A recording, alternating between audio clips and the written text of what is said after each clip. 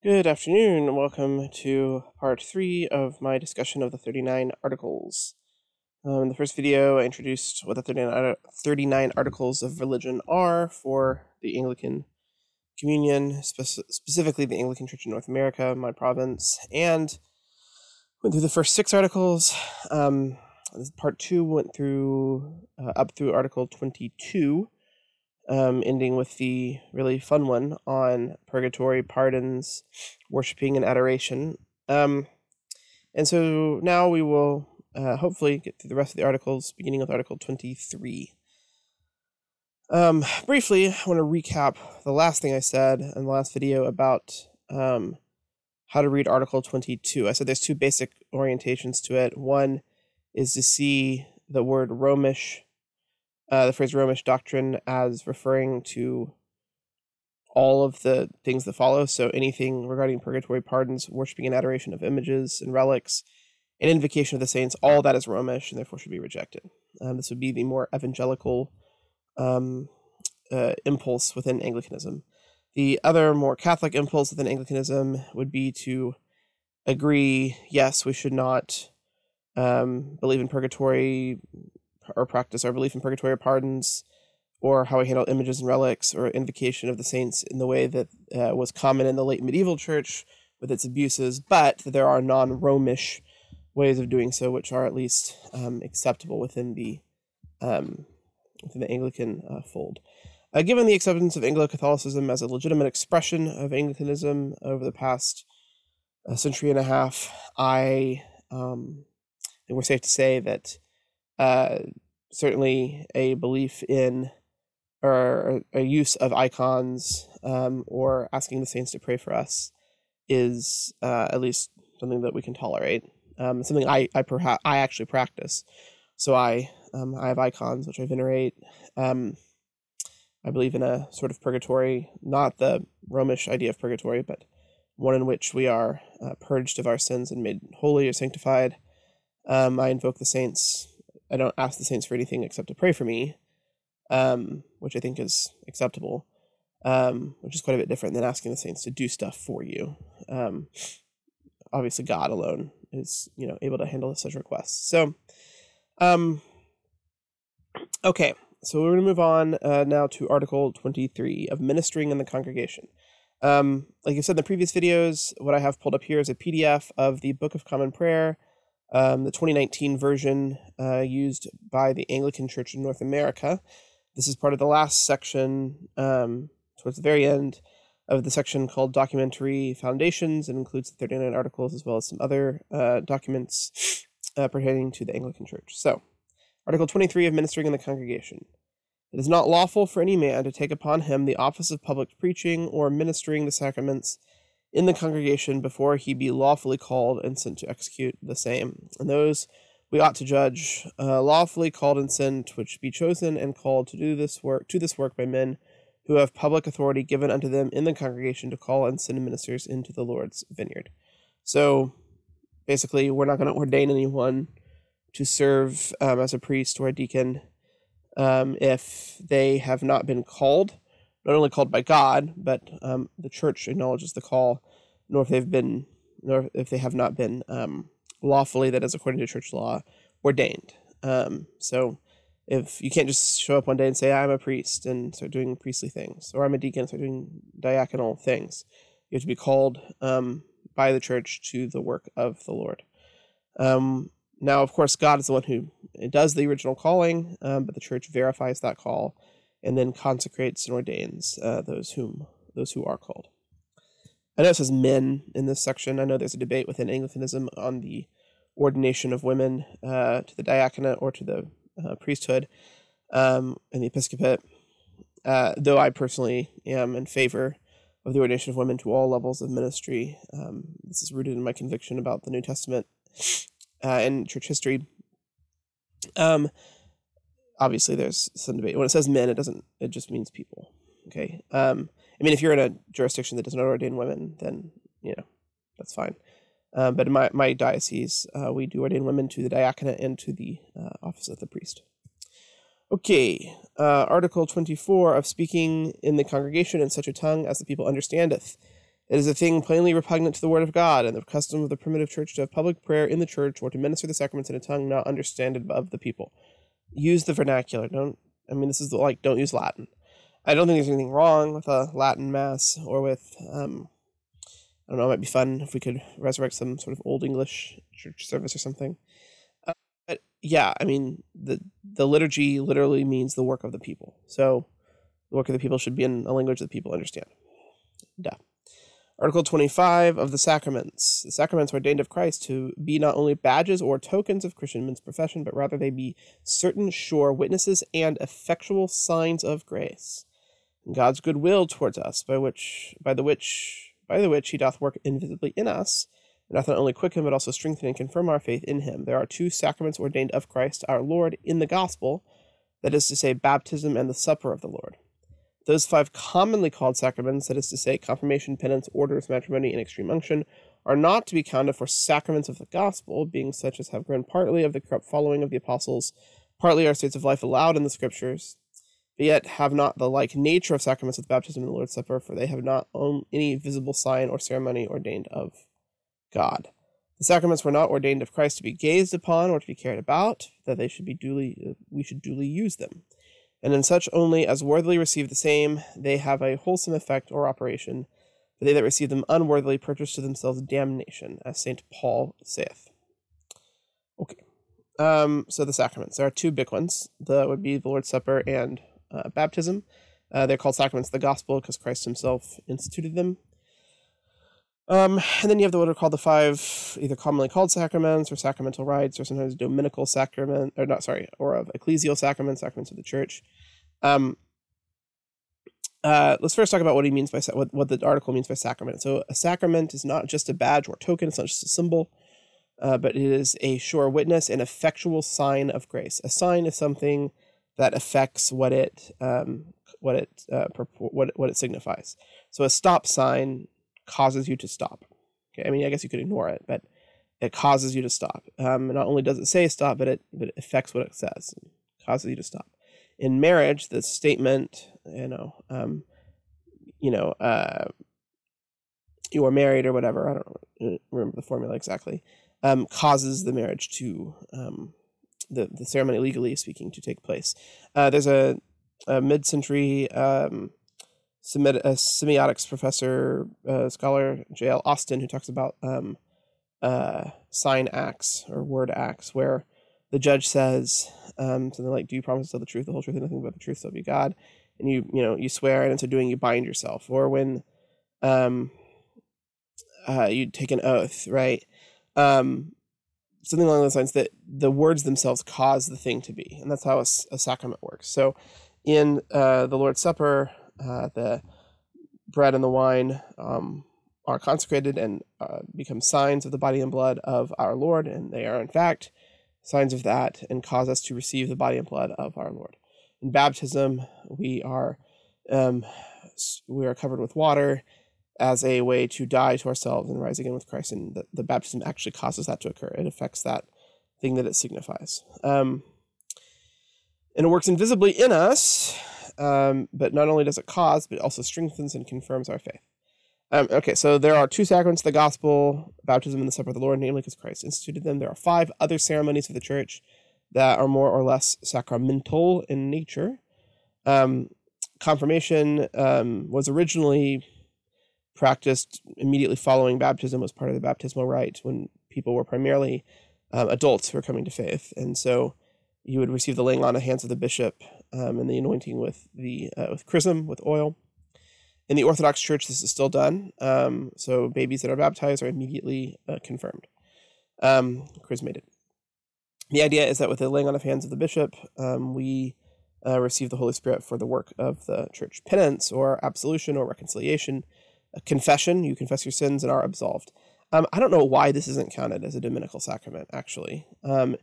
Our Lord institutes it in the Gospel of John, in John 20, when he breathes on the apostles and says, "Receive the gift of the Holy Spirit. Whosever sins you retain, they are retained, but whosever sins that you forgive are forgiven." It seems pretty clear that our Lord gave power to his church to forgive or not forgive sins. Holy orders, ordination, is not in the gospel itself, but St. Paul describes it in the pastoral epistles, the laying on of hands by those that came before, and that you hands are laid upon you, and you are filled with the Holy Spirit for the work of a priest, a deacon, or a bishop. Matrimony or holy marriage, again, not specifically instituted by our Lord, but certainly mentioned by him.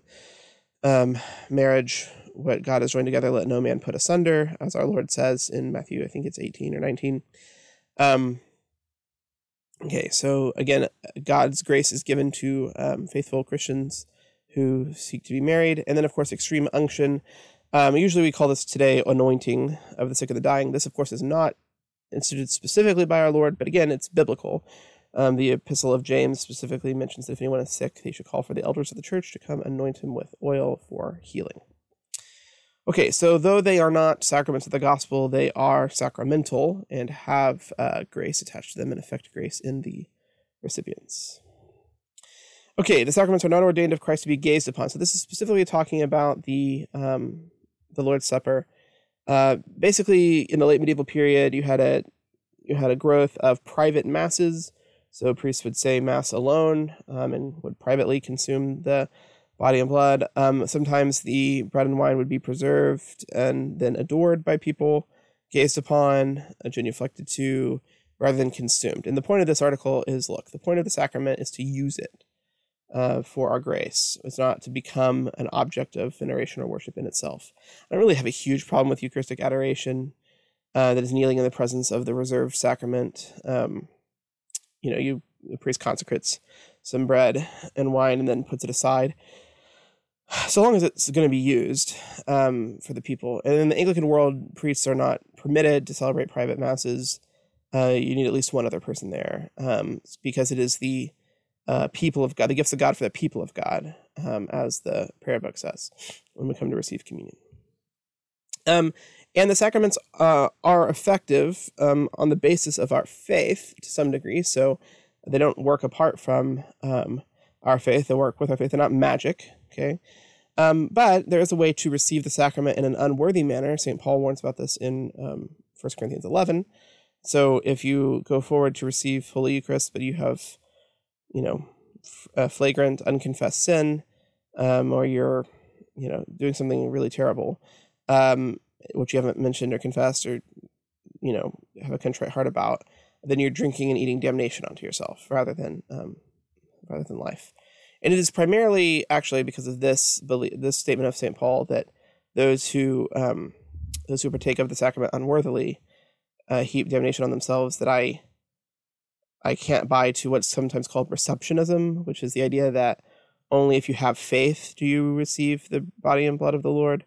For those without faith, it's just a cracker and juice, or cracker and wine. Sorry, juice. That's my Church of Christ background popping up. I don't think that's true. I think everyone receives the body and blood of the Lord, but most unto salvation, unto grace, some unto damnation. Okay, Article 26 of the unworthiness of the minister, which hinders not the effect of the sacrament.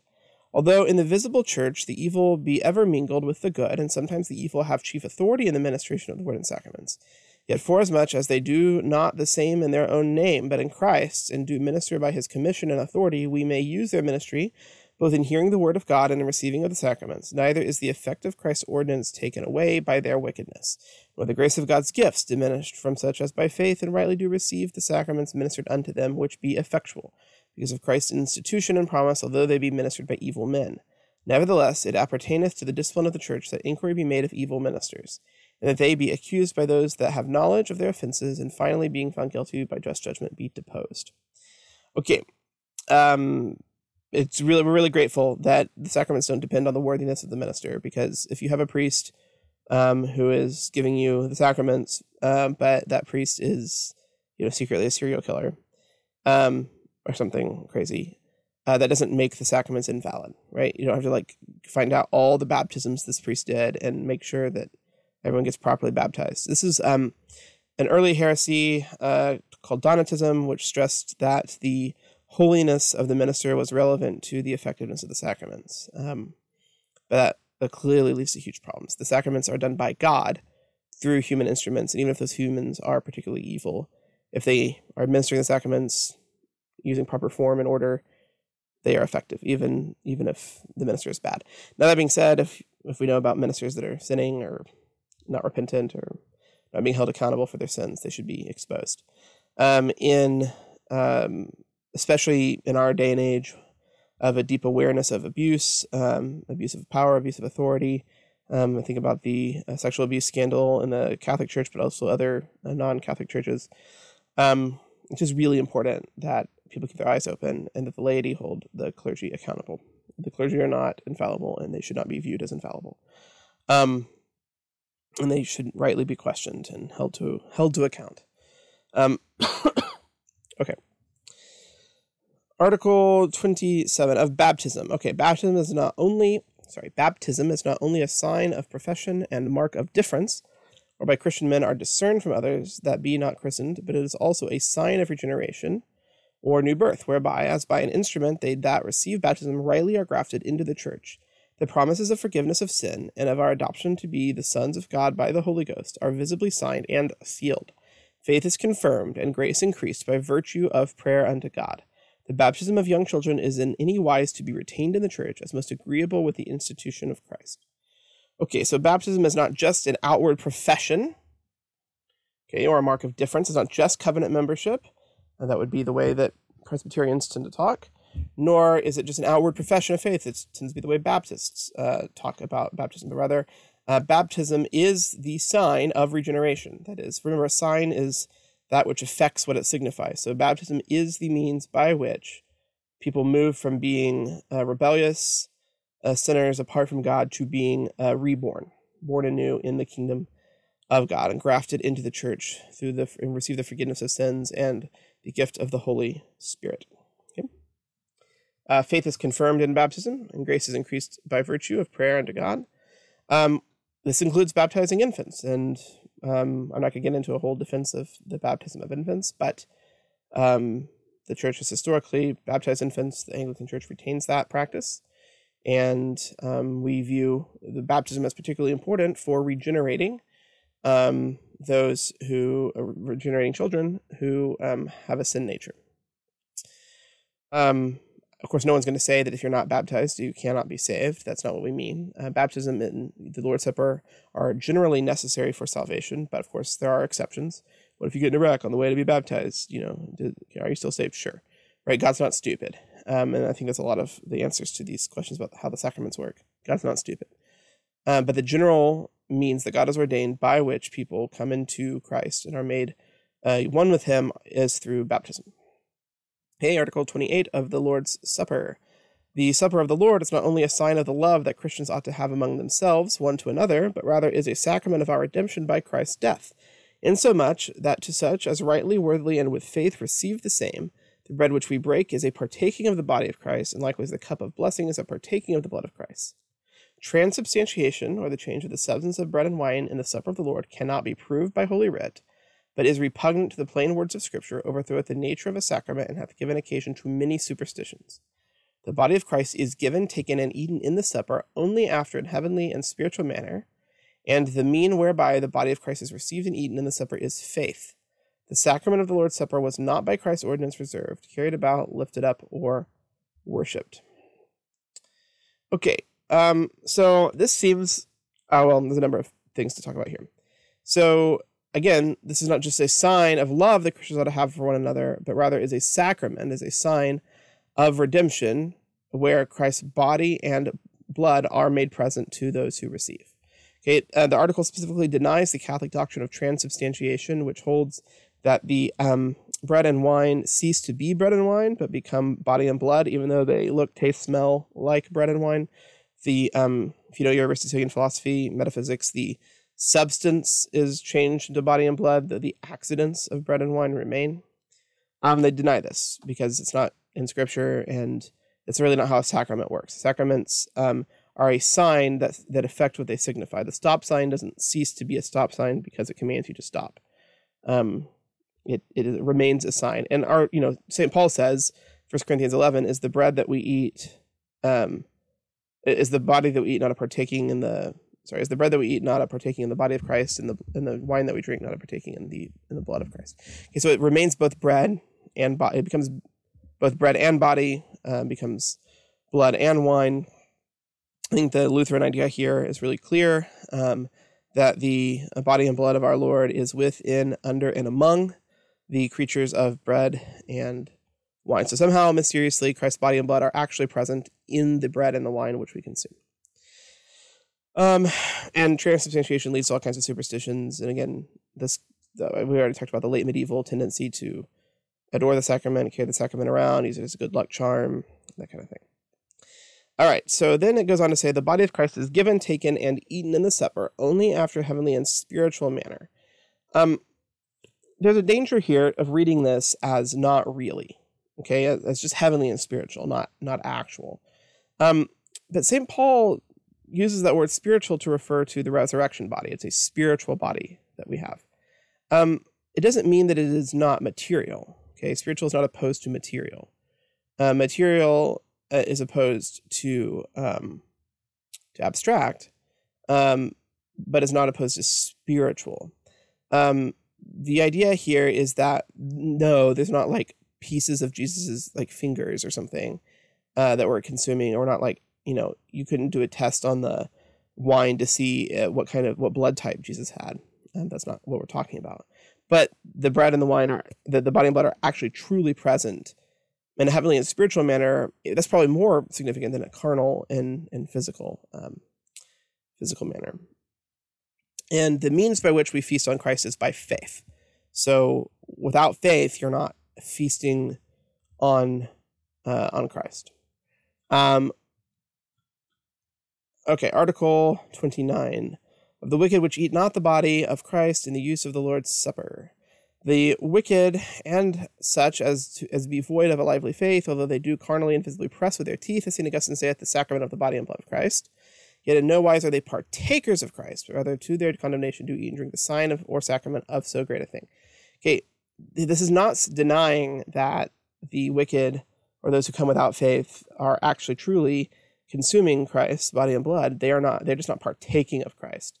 So the sign is a sign of judgment and damnation on them, not a sign of faith.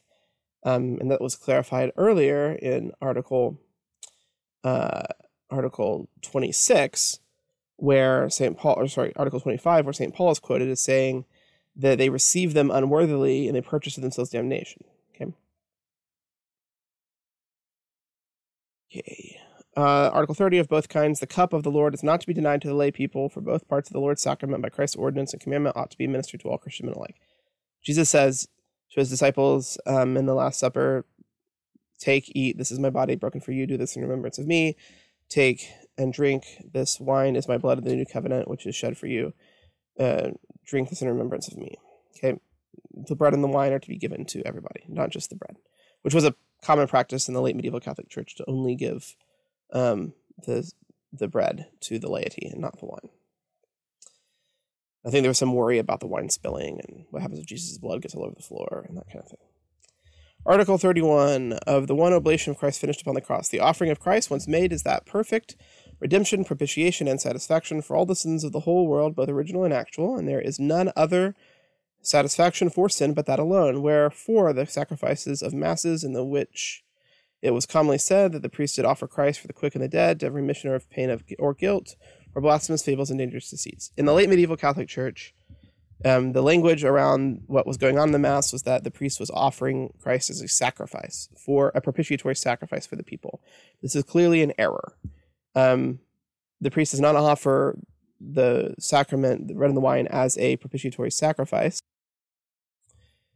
I forget what I was saying, but the priest does not offer the bread and the wine as a sacrifice in the sense of propitiating God.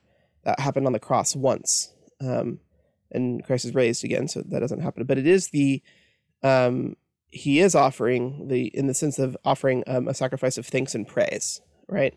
Where we together with the priest offer our thanks and praise for the one sacrifice that was accomplished at Calvary. Article 32, of the marriage of priests, bishops, priests, and deacons are not commanded by God's law either to vow the estate of a single life or to abstain from marriage. Therefore it is lawful for them, and as for all other Christian men, to marry at their own discretion, as they shall judge the same to serve better to godliness. The Catholic Church has never said that it's God's will that priests don't marry. It's been a disciplinary feature of Catholicism for about 1,000 years now. In the East, priests are free to marry, although monks are not, of course, and bishops are drawn from the order of monks rather than from the parish priests. I don't know. St. Paul says in 1 Corinthians 7 that if you have the work of the kingdom to do, it's better not to marry, because in marrying you have distractions, and you're distracted from the work of God by having to care for a wife or whatever, or care for a husband. But that the work of God can be better accomplished if you're single. But that doesn't mean that everyone called to the work of the kingdom should be single. People are free to marry. I mean, St. Peter, for goodness sake, was married, as the legend tells us, other of the apostles. And though St. Paul himself was not married, nor was Christ, it's never been a problem for deacons, priests, and bishops to be married in a theological sense. It's just been a matter of discipline. So in the Anglican Church, everyone can get married. It's fine. Article 33 of excommunication of persons, how they are to be avoided. That person which by open denunciation of the church is rightly cut off from the unity of the church and excommunicated ought to be taken of the whole multitude of the faithful, and as heathen and publican, until he openly be reconciled by penance, received into the church by a judge that hath authority thereunto. Okay, the idea is, if you've excommunicated someone, that is, you've, for whatever reason, enacted a church canonical penalty against someone and said you may no longer present yourself for the sacraments, then they shouldn't partake of the sacraments until they've been reconciled with the church. I don't think this happens a lot, at least not anymore. In our secular world, there's not a lot of people that would like to be in church, but don't want to partake in the sacraments, but also despise the church. That may have happened in the past when everyone and their mom was a Christian. Today, pretty much, if you don't want to be there, you're not going to be there. Article 34 of the traditions of the church. It is not necessary that traditions and ceremonies be in all places one, and utterly like, for at all times they have been diverse, and may be changed according to the diversities of countries, times, and men's manners, so that nothing be ordained against God's word. Whosoever through his private judgment willingly and purposely doth openly break the traditions and ceremonies of the church, which be not repugnant to the word of God, and be ordained and approved by common authority, ought to be rebuked openly, that others may fear to do the like, as he that offendeth against the common order of the church, and hurteth the authority of the magistrate, and woundeth the conscience of the weak brethren. Every particular or national church hath authority to ordain, change, and abolish ceremonies or rites of the church ordained only by man's authority, so that all things be done to edify. All right, so basically, not everyone has to follow the same liturgy and church service style. I mean, it can change depending on the province or the bishop or whatever. No one should openly, if you're going to a church that does things in a certain way, say you go to a church that's more low church, like I do, where the priests don't wear the chasuble, they didn't just wear a stole over the clericals when celebrating the Eucharist, or where we have praise and worship music rather than, chanting the Psalms or something. It would be not great of me to be loud in public about why I think that's wrong and stupid. Similarly, if I were in a high church context where everything was always chanted, there was incense, the priests were vested to the hilt, it would be wrong of me to make a big stink about that. Be respectful. There's no single way to worship God, though we should have an order for worship and be orderly in our worship. Scripture never specifies exactly what that looks like for the church. And to make a big deal out of it would be to make a severe error. Article 35 of the Homilies, the second book of Homilies, the several titles whereof we have joined under this article, doth contain a godly and wholesome doctrine and necessary for these times, as doth the former book of Homilies, which were set forth in the time of Edward VI, and therefore we judge them to be read in churches by the ministers diligently and distinctly, that they may be understood of the people. And then we have the names of the homilies, which I will not read here. But basically, one of the things that Thomas Cranmer did as part of the Reformation in England is he was very interested in the priests being far more educated, so they were capable of actually preaching and teaching the word of God. But until such a time as the priests were properly educated enough to do so, they may have just needed to read one of these pre-written sermons. And they're all very good. Highly recommend them. So feel free to take a look if you get curious. Article 36 of Consecration of Bishops and Ministers. The Book of Consecration of Archbishops and Bishops and of Ordering of Priests and Deacons, lately set forth in the time of Edward VI, and confirmed at the same time by authority of Parliament, doth contain all things necessary to such consecration and ordering, neither hath it anything that of itself is superstitious and ungodly, and therefore whosoever are consecrated or ordered according to the rites of that book, since the second year therefore named King Edward unto this time or hereafter shall be consecrated or ordered according to the same rites, we decree all such to be rightly, orderly, and lawfully consecrated and ordered. Okay, so if your ordination was done under the new stuff that was come up with in the 16th century, new ordinal, it's fine. Basically, this is saying anyone that is ordained according to the rites and ceremonies of the Church of England is validly ordained. Article 37 of the Civil Magistrates. The King's Majesty hath the chief power in this realm of England and other his dominions, unto whom the chief government of all the states of this realm, whether they be ecclesiastical or civil, in all causes doth appertain, and is not, nor ought to be, subject to any foreign jurisdiction. Wherefore, or where we attribute to the King's Majesty the chief government, by which titles we understand the minds of some slanderous folks to be offended, we give not to our princes the ministering either of God's word or of the sacraments, the which thing of the injunctions also lately set forth by Elizabeth our Queen, do most plainly testify, but that the only prerogative which we see to have been given always to all godly princes in holy scriptures by God himself, that is, they should rule all estates in degrees committed to their charge by God, whether they be ecclesiastical or temporal, and restrain with the civil sword the stubborn and evildoers. The Bishop of Rome hath no jurisdiction in the realm of England. The laws of the realm may punish Christian men with death for heinous and grievous offenses. It is lawful for Christian men at the commandment of the magistrate to wear weapons and serve in the wars. Okay, the king, the lawful, basically the implication of this is the lawful government of the realm in which you find yourself is the lawful government instituted by God, permitted by God. St. Paul says as much in Romans 13. And the king, the government, the president, whatever you've got in your country, obey the law, do what they say, as long as it's agreeable to Holy Scripture. But the king, the government is not permitted to take over the church, to run the church, to administer the sacraments, to preach God's word, even in the established Church of England. The king, the government, the secular rulers had no authority in church matters to run the church. That was the province of the bishops, even if they had a say in the selection of the archbishops of York and of Canterbury. The Bishop of Rome is not the head of the church in England, never was, even if the English went along with Rome for some time. It is not now. The Bishop of Rome has no particular authority over bishops in other realms. This goes on to say that the laws of the realm may justly punish Christian men with death if they've committed heinous and grievous offenses. Okay, so the death penalty is permissible, and we can debate that some other time. And Christians may serve in the army, in the armed forces. Again, presumably if the war is a just one, which again, we're not going to get into that discussion right now either. Okay, Article 38 of Christian men's goods which are not common. The riches and goods of Christians are not common as touching the right, title, and possession of the same, as certain Anabaptists do falsely boast. Notwithstanding, every man ought of such things as he possesseth liberally to give alms to the poor according to his ability. Okay, so whereas in the book of Acts it is said that the early Christians held all things in common, and that the proceeds from the sale of land were used to care for anyone who had need, that's not how society currently operates, where people own private property. The Anabaptists, part of the Radical Reformation that became the Amish and the Mennonites later, had this notion that all that was owned by Christians was held in common. And that is true in certain situations, like monks don't ever own private property. But the implication of this for today is that Christians should give liberally of the things they have. You should always be providing for those who need. Don't hold on to your stuff. It's not about you. It's about God. It's about caring for those in need. And finally, our final article, Article 39 of A Christian Man's Oath. As we confess that vain and rash swearing is forbidden, Christian men by our Lord Jesus Christ and James his apostle, so we judge that Christian religion doth not prohibit, but that a man may swear when the magistrate requireth, in a cause of faith and charity, so it be done according to the prophet's teaching in justice, judgment, and truth.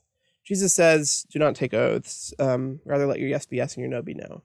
And that is true in private relations. Like I shouldn't, if I'm trying to convince someone that I'm telling the truth, swear on the earth, for it is the Lord's footstool, or on the heavens, for it is God's throne, or on creation, or on the lives of my children, or anything like that. I should not take an oath lightly.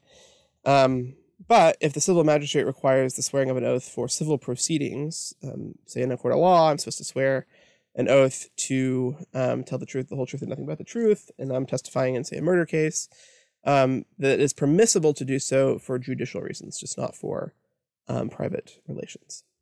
Well, that is part 3 of our discussion of the 39 articles. If you've made it this far, you deserve a cookie. Thanks for joining me on this discussion, just sort of off the cuff, my thoughts on these. I'm happy to chat about them with anyone interested. You can always email me at gregory.c.jeffers@gmail.com if you are interested. And have a blessed day. Bye.